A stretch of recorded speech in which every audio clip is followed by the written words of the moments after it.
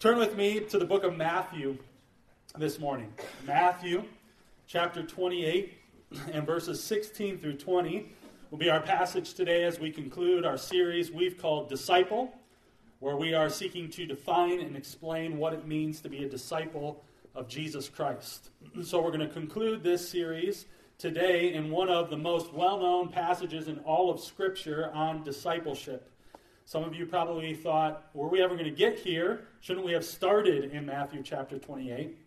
But we're going to end in Matthew 28 in this passage, and I think it's safe to assume that most of us who have spent any time in the church, maybe it's growing up in the church, visiting the church, have at least heard this passage at some point in the life of the church.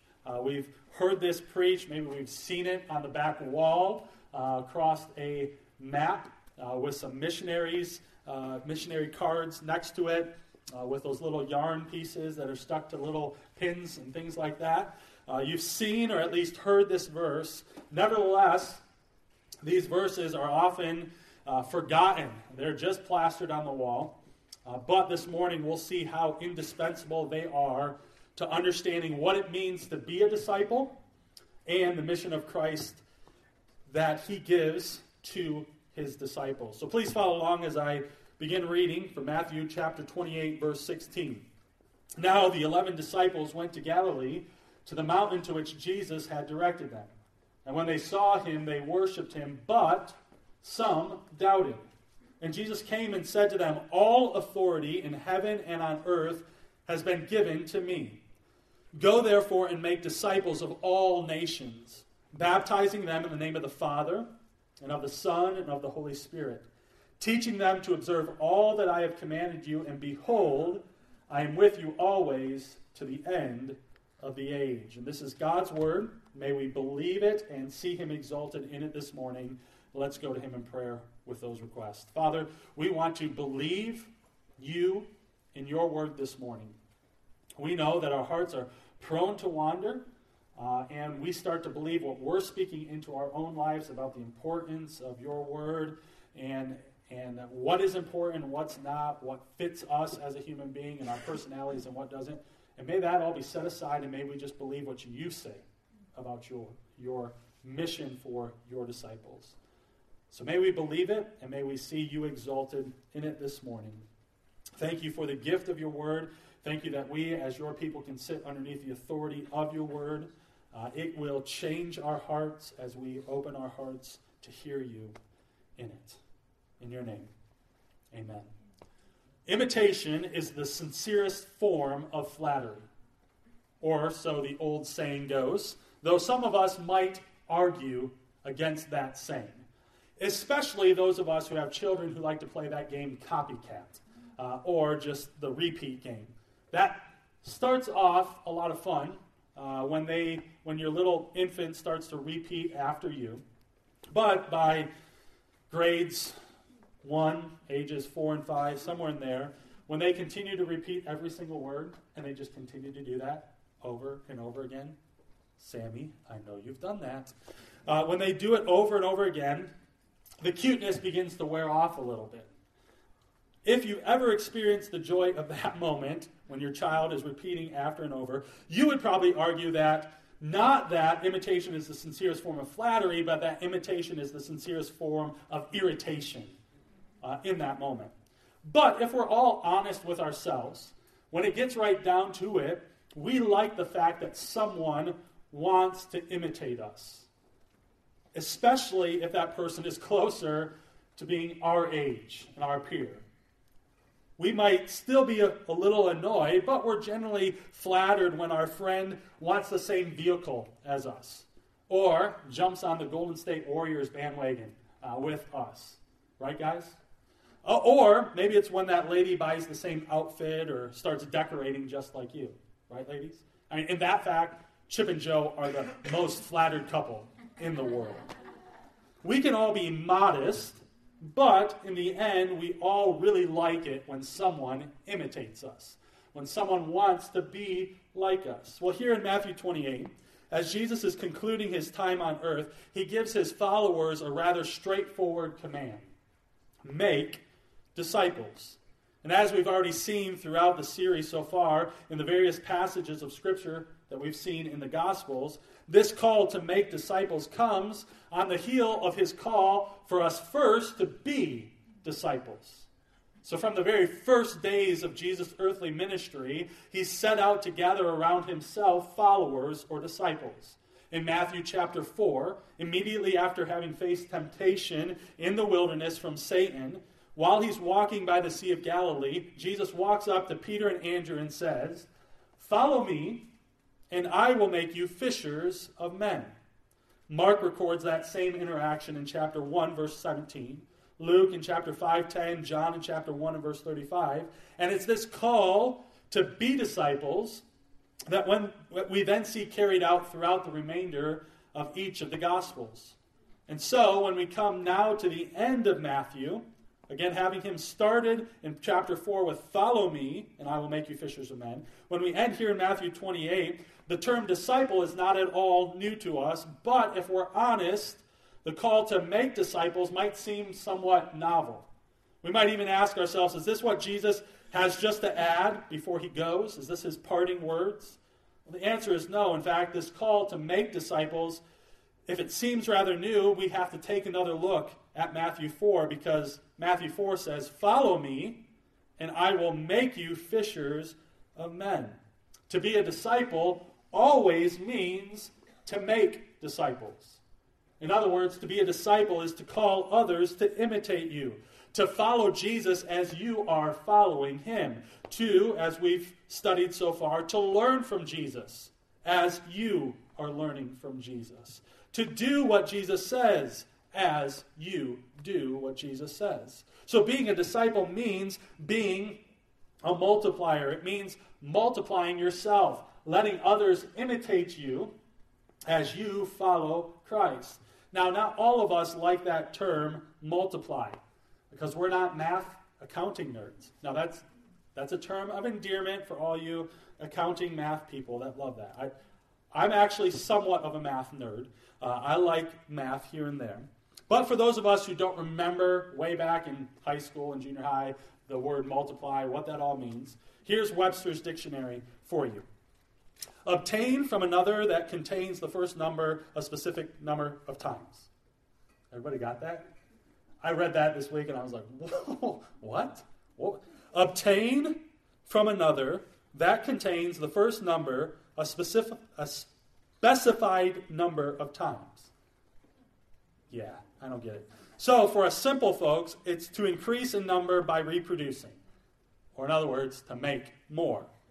You see, to multiply yourself as a disciple means to make more disciples that look like you as you look like Jesus, to make imitators. Now again, in our modesty and even humility, we might not want others to imitate us, yet this is what Jesus calls for here in these verses. This is what makes a true disciple. A true disciple multiplies themselves by the power and presence of Jesus. That is the big idea this morning here in these verses. A true disciple multiplies themselves by the power and presence of Jesus. Paul captures the essence of this call in 1 Corinthians 11, verse 1, when he writes to the church in Corinth, "Be imitators of me as I am of Christ." The problem, however, is that in our day of assembly lines, in our days of 12-step programs, we think that making disciples has more to do with an incredibly persuasive sales pitch or a series of measures in order for us to place a CFC-approved stamp on someone's hiney. They're approved. They're now a disciple. Only then do we feel like we finally obeyed the Great Commission. They've now finally measured up to our standards, and so now we have a trophy case disciple here.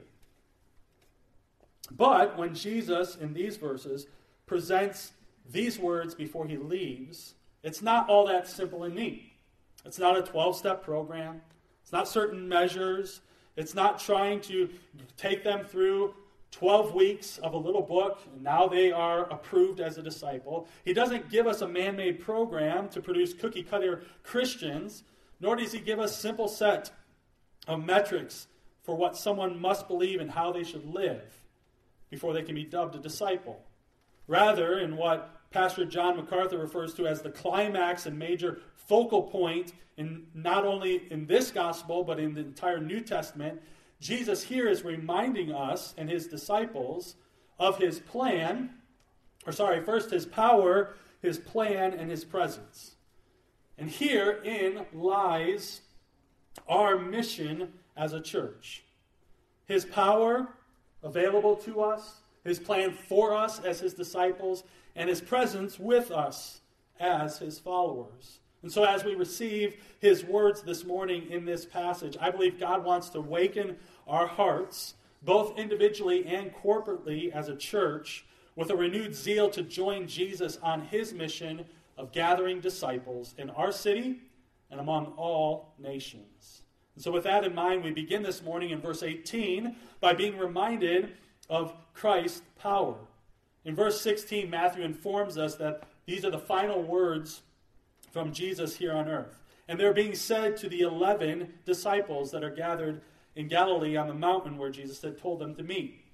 Matthew notes that there are only 11 disciples at this point, because if you remember, back in chapter 27, he informed us that Judas had not only left Jesus' side, but had hung himself in response to betraying innocent blood, to betraying Jesus. So at this point, there's only 11. And as Jesus comes to them, we see a rather mixed response from his followers. Matthew records that when they saw him, they worshipped him, but some doubted. And once again, as we've seen throughout the Gospels, as we've gone through this study, and if you're familiar with the Gospels, we see the fragility and confusion that seems to plague these disciples all throughout. At some points, these men are all in with Jesus, while at other times they stand back in hesitation. They're uncertain about what's happening, what Jesus is saying. Jesus, however, without his followers saying a single word, knows their doubts. He knows their confusion and also their amazement. For remember, just a few days earlier, they had seen him hanging on that cross. After being beaten and scourged, they have seen him and heard his cries of agony as he took his final breath. They knew Jesus was dead, but now he's standing right in front of them, and he's speaking to them. So notice his words are filled both with assurance and strength. All authority in heaven and on earth has been given to me. Knowing that some of his followers are still doubting if he was actually who he had said he was, Jesus reminds them that he is exactly who he said he is. He is the Son of God and Son of Man. He is the one who has all authority in heaven and on earth. He is fully God and fully man. The claim that Jesus asserts here reveals that he is the fulfillment of the prophecy in Daniel chapter 7, which said of the Son of Man, "And to him was given dominion and glory and a kingdom, that all people, nations, and languages should serve him. His dominion is an everlasting dominion which shall not pass away, and his kingdom one that shall not be destroyed." And see, Jesus assures his followers that he is this one that Daniel had been talking about, and he has all authority. He is the king, and he is on his throne. Well, certainly this didn't look like the case a few days earlier, did it? It looked like Jesus was completely defeated. And since most of his disciples expected Jesus to flex his power and authority and overthrow the Romans, what they saw on the cross would have created not only doubt, but most likely a sense of despair in them. But this was all in the sovereign plan of God.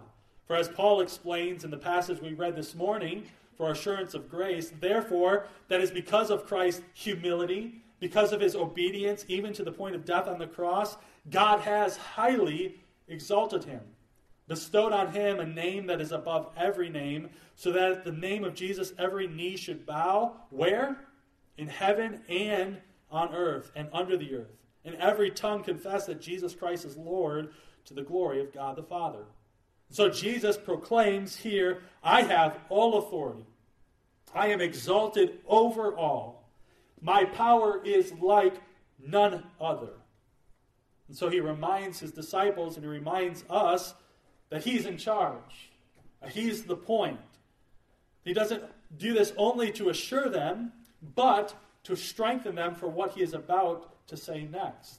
You see, the authority and power of Jesus not only gives us hope for ourselves and our own faith in him, but it also gives us hope for the mission he calls to. And so Jesus moves from reminding his disciples of his power to reminding them of, here's my plan.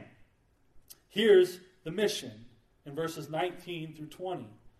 Now, it's always more motivating when someone tells you to do something after they've given you all the means to do it, isn't it?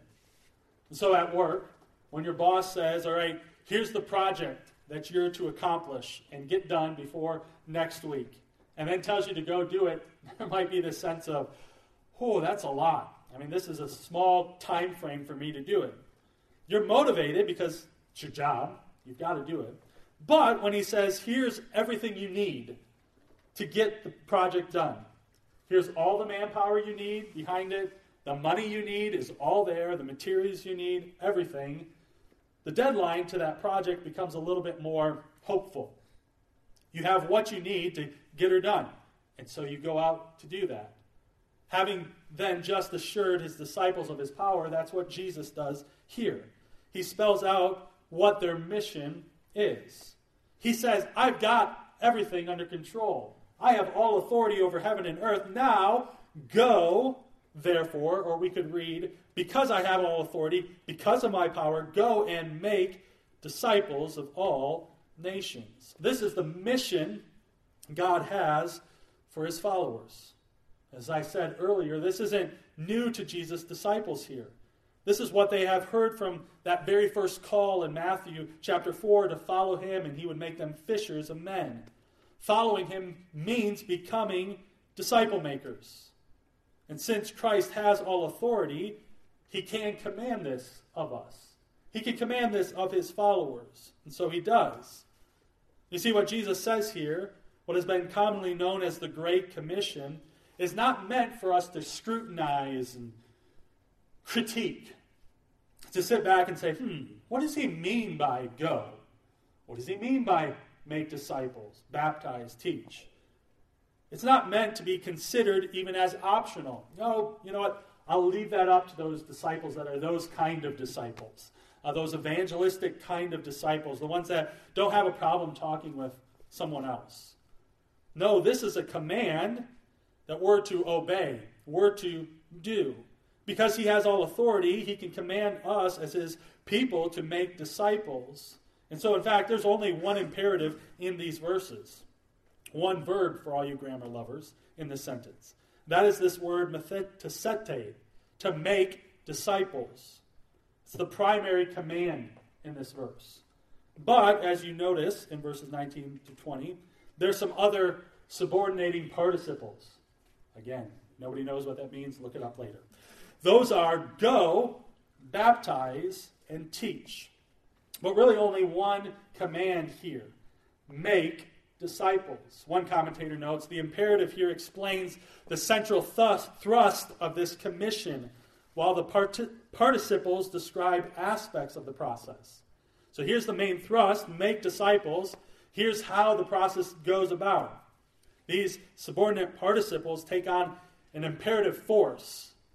And so it characterizes this as a mandatory process of making disciples. In other words, Jesus' plan, his mission for his disciples is rather simple and straightforward. Make others disciples. Make imitators. Be a multiplier. Christ has one primary task for his followers. One task for his church, and that is to make disciples, to multiply. And so once we have that command clearly established, once we know the purpose, the mission is to make disciples, he explains how that happens. It happens by going, by baptizing, and by teaching. But what does that mean? So we do want to ask ourselves, what does this mean? I know I'm going to do it. How do I go out and do that? First, notice that there's movement and action present in these three participles. Making disciples takes initiative on our part. We've seen that throughout this study so far.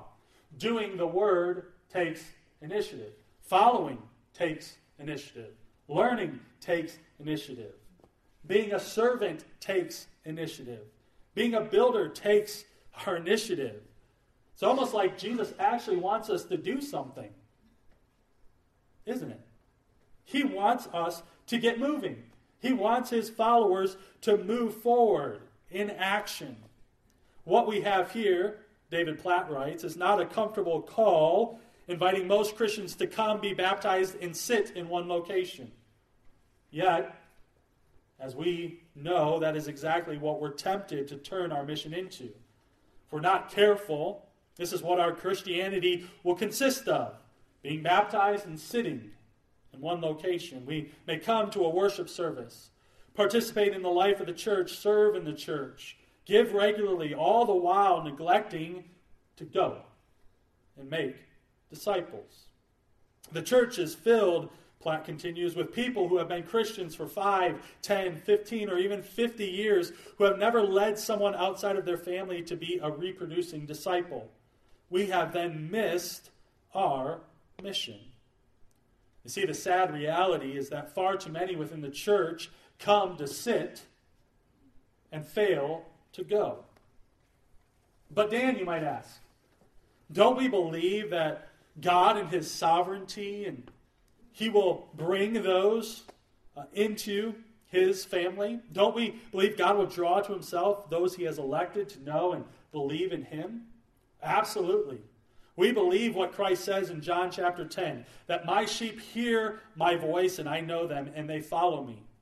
And I give them eternal life and they will never perish, and no one will snatch them out of my hand.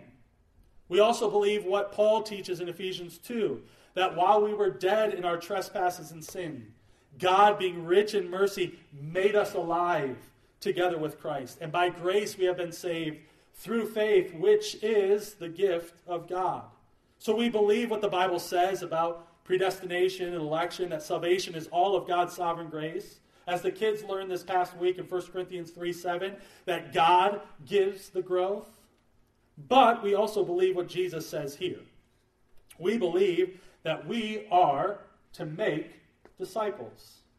We believe what Paul says in Romans 10. How then will they call on him in whom they have not believed? And how are they to believe in him who they have not heard? And how are they to hear without someone preaching? How are they to preach unless they are sent? As it is written, how beautiful are the feet of those who preach the good news. And so you see, the sovereignty of God in salvation is not at all in contradiction to the mission of God for his church to make disciples. In fact, they actually complement one another. God's sovereignty in salvation and his mission for his church complement each other. Believing Jesus has all authority, believing he has power over all things, even over the hearts of those wicked, deceitful enemies. That gives us hope that when we go to preach the good news, the gospel, that he will take dead men and make them alive. And he has decided to use us in his great mission of gathering disciples. And so, because of that, because of God's sovereignty and salvation, his authority and power to make dead men alive, because of his mission that he gives us to go and to proclaim the gospel so that they might have someone to hear from, we don't just sit back and wait for followers to come. No, we stand up and go by his power. We go, therefore, and make disciples. Jonathan Dodson writes in his excellent book, Gospel-Centered Discipleship, Jesus is the ground of our going. When Jesus sends, he sends us under his authority. And so we take the initiative and we move forward to make disciples by sharing the good news of Jesus. And as we do so, God will choose to give growth where he so chooses. Rebels will be made redeemed sons and daughters when God so chooses to make that happen. But we go faithfully and we proclaim the good news. And when he does give growth, we baptize, Jesus says. We baptize them in the name of the Father and of the Son and of the Holy Spirit. We do so not just as the first step of obedience per se, but as an announcement of a changed identity in Christ. You see, what we have here from the lips of Jesus is really that baptism is all about making it known that you are a disciple of Jesus. Baptizing them in the name of the Father and of the Son and of the Holy Spirit. That you have repented of your sins, turned in faith to Christ. That you have crucified your flesh with Him. You've been buried with Him. You've also been raised to new life in Him. And so you're now identifying yourself with Him. And He is identifying Himself with you. Baptism is really a naming ceremony where you're named with the Father, named with the Son and the Spirit. You've been given a changed identity through His grace. You are now a child of the Father, a servant like the Son. You are sent with the Spirit to give witness to the fact that you were once dead, but now you are alive in Him. And see, this changed identity, this new life in Jesus makes you then hungry for His Word. So as Jesus continues, He says, so teach those who are hungry, who have this new identity, that yearn for the Word. Teach them to observe all that I have commanded you. If you are now following Jesus, for He has called you to follow Him, and you long to learn from Him and do what He says, you want the teaching. You want to observe all that He has commanded. We have shared the gospel. Now we show the gospel through baptism, and now we saturate ourselves with the gospel, with the teaching that He has given us. So Jesus' plan is to make disciples who not only know what He has said and believe it, but also live by it. Teach them to observe, to live, to line up with everything that I have commanded you. Disciples aren't those who just hear His word, but disciples who obey His word. As we saw several weeks ago, disciples who are doers, who then multiply themselves among all nations. So if we jump back up, the beginning of verse 19, I skipped over that phrase, of all nations, and I skipped over that on purpose. Because once we know the mission, how it happens by going, by baptizing, by teaching, now we see the extent of this command. Who is this for? Who do we go to? Who do we baptize? Who do we teach? All nations. That means the mission of our church, our mission as disciples individually, is both right in front of us and also far beyond us. We're to go, we're to baptize, we're to teach overseas, but also across the street. This is the who of God's mission. All people. Remember, this has been God's mission from day one. If we were to turn back to Genesis chapter 12, in the covenant to Abram, we have this promise: I will make of you a great nation, and I will bless you and make your name great. Why? So that you will be a blessing. I will bless those who bless you, and him who dishonors you I will curse, and in you all the families of the earth shall be blessed. Jesus is the blessing, who all families of the earth shall be blessed in. God's mission then has as its aim all tribes, all tongues, all nations, and all people. So because He has authority over all of heaven, over all of earth, all nations, tongues, tribes, people, He can tell us to go and make disciples. And as we go, we see Him do the work of drawing disciples, gathering disciples to Himself. And so we baptize them, helping them understand that their identity has been changed. And then we teach them. We teach them to observe all. And so the question at this point is, are you joining God in His mission of gathering disciples? Most of the time, when we read these verses, there's this sense of maybe guilt that happens at some point as we hear these verses. That we aren't doing this enough. That we should do it more. And I believe that that is a good thing in our hearts. That is conviction in our hearts. Even as I prepared for this, God was convicting me. Am I making disciples? Am I going to my neighbors, to my city? Are we fulfilling our role in his plan as a multiplier?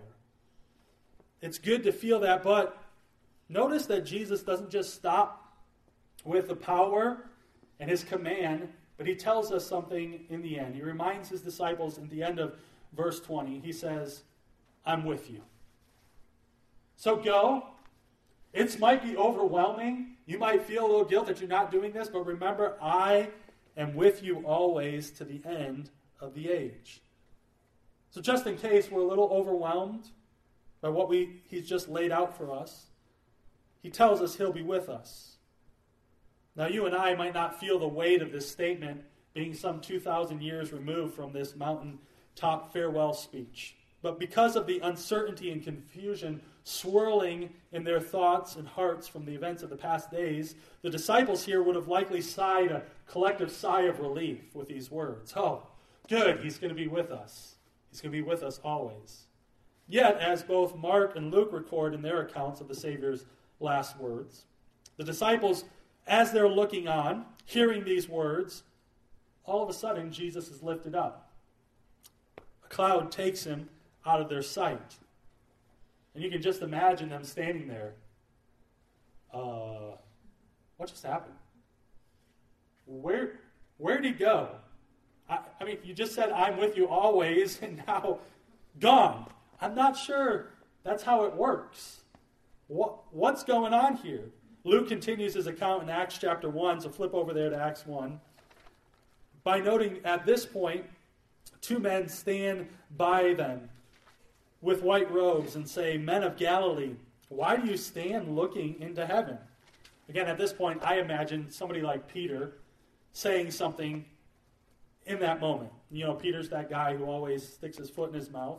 So he says something like, he starts to get a smart aleck response out. I mean, we're standing here because he just said he was going to be with us and now he's gone. But the angels continue and say, this Jesus who was taken up from you into heaven will come in the same way as you saw him go into heaven. Luke continues his account and notes that the disciples then begin to remember what Jesus had told them previously, namely that he would send a helper. And as we read in Acts 2, that's exactly what happens. So in Acts 2, verses 1 through 4, look down, this is what Luke records. When the day of Pentecost arrived, they were all together in one place. Again, these are Jesus' followers who heard him say, I'll be with you always, then see him gone. And suddenly there came from heaven a sound like a mighty rushing wind, and it filled the entire house where they were sitting. And divided tongues as fire appeared to them and rested on each one of them. And they were all filled with the Holy Spirit and began to speak in other tongues as the Spirit gave them utterance. What Jesus had promised his disciples comes true. What he promised back in John 15, 16, and 17, that the Helper would come, that it would help bear witness about Jesus. Then the disciples here they're given the Spirit to give witness about Jesus.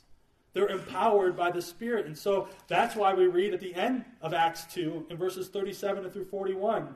Now when they heard this, that is the people that the disciples spoke to, when they heard this, they were cut to the heart and said to Peter and the rest of the apostles, Brothers, what shall we do? And Peter said to them, Repent and be baptized, every one of you, in the name of Jesus Christ, for the forgiveness of your sins, and you will receive the gift of the Holy Spirit. For the promise is for you and for your children and for all who are afar off. We hear all nations. Everyone whom the Lord our God calls to himself. Again, we hear the authority and power of Jesus. And with many words he bore witness and continued to exhort them, saying, Save yourselves from this crooked generation. So those who received his word were baptized. They were added that day about 3,000 souls. And so we see what happens when Christ's power and his plan go to work with his presence. Disciples are multiplied. The mission is carried out by these same doubting men who watched as Christ left the earth. But notice that they're no longer confused and uncertain. They are now bold and fearless. Jesus had not left them alone. He is with them and in them by his Spirit, empowering them as they join him in his mission of gathering disciples. And you see, that same truth is true for us. Jesus does not leave us on our own to carry out his plan. Jesus goes with us. He keeps his promise. He empowers us by his Spirit to carry out his mission. And so if we're reading here at the end of Matthew 28 and we're feeling a little guilty for not being part of this great plan like we should be encouraged at the end that he's going to go with us. He's going to empower us to do that. So even though we might stutter a little bit, like we'll learn about Moses in Exodus, while we might not talk well enough for our friends and coworkers, our neighbors, he goes with us. He will be with us to the end of the age. His power goes with us as we follow his plan to make disciples, and he goes with us in his presence by his Spirit. Over the past 9 weeks, we have sought to define and explain what it means to be a true disciple of Christ, a term that is often neglected, forgotten within the church. But what is even more tragic is that this term itself is not the only thing that's neglected. For many within the church completely fail to live out what it actually means to be a disciple. How about us? How about you? Are you a disciple in name only, but not in reality? Are you a multiplier? Are you making disciples? A true disciple multiplies themselves by the power and presence of Jesus. So as we close this sermon series, I want to encourage us all to apply this specific passage and this teaching that we've gone through for the last 9 weeks in 2 specific ways. First, by initiating disciple-making relationships. Taking the initiative, as we've heard over and over again, to go, move forward. Ask God to give you eyes to see those in your current relationships who you can start the process of making a disciple. You can say, hey, follow me as I follow Christ. Look at your coworkers, your neighbors, your friends. Ask God to give you eyes. And then ask God to bring new relationships where you might begin to make disciples. Maybe it's that waitress that you see each week when you go to that restaurant. Maybe it's the barista that you see every single day when you get that coffee. Maybe it's the fellow gym member that is there that you see and you say hey to, you talk about the weather. Ask God to bring new relationships where you can initiate a disciple-making, a multiplying, an imitator-like relationship with them. So initiate and then invest your time and effort in making disciples. Set specific time when you will move forward toward others in order to make disciples. Again, not just sitting back saying, oh, they'll come to me at some time, but take specific time and give concerted effort to that time to make disciples. Don't just give your leftover efforts and time.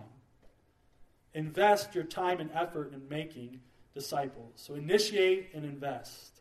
David Platt writes, we live in a world of sin. We live in a world of rebellion, suffering, and pain. A world where over 3 billion people live on less than $2 a day. And 1 billion of those people live in desperate poverty.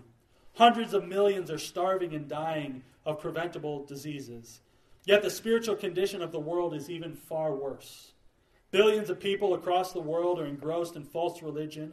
Approximately 2 billion of them have never even had a chance to hear the gospel. According to Scripture, they are all on a road that leads to an eternal hell. Yet as believers, we know that Jesus is Lord and that he has died on the cross for our sins and has risen from the grave. The Spirit of God has opened our hearts to see and to believe. He has saved us to know God and to enjoy him. Very soon we will be with him forever in heaven. But while we're here, God has given us his Spirit for one purpose. We have been charged with reaching the world with the gospel. So by his power and with his presence, we carry out his plan for his glory and for the joy of all people. May we be true disciples who multiply ourselves by the power and presence of Jesus. And so, Father, and that is our prayer, that's my prayer for us as a church. That as we've studied this over the last 9 weeks, we've looked at all of these attributes of a disciple. It's not just something now that we close up and set on the shelf and say, yep, we're disciples. But God, it would be something that we are active about.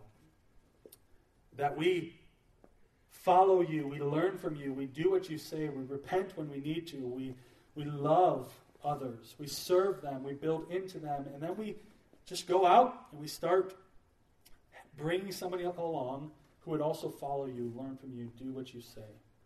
We would multiply ourselves for your glory and for their joy and satisfaction in you.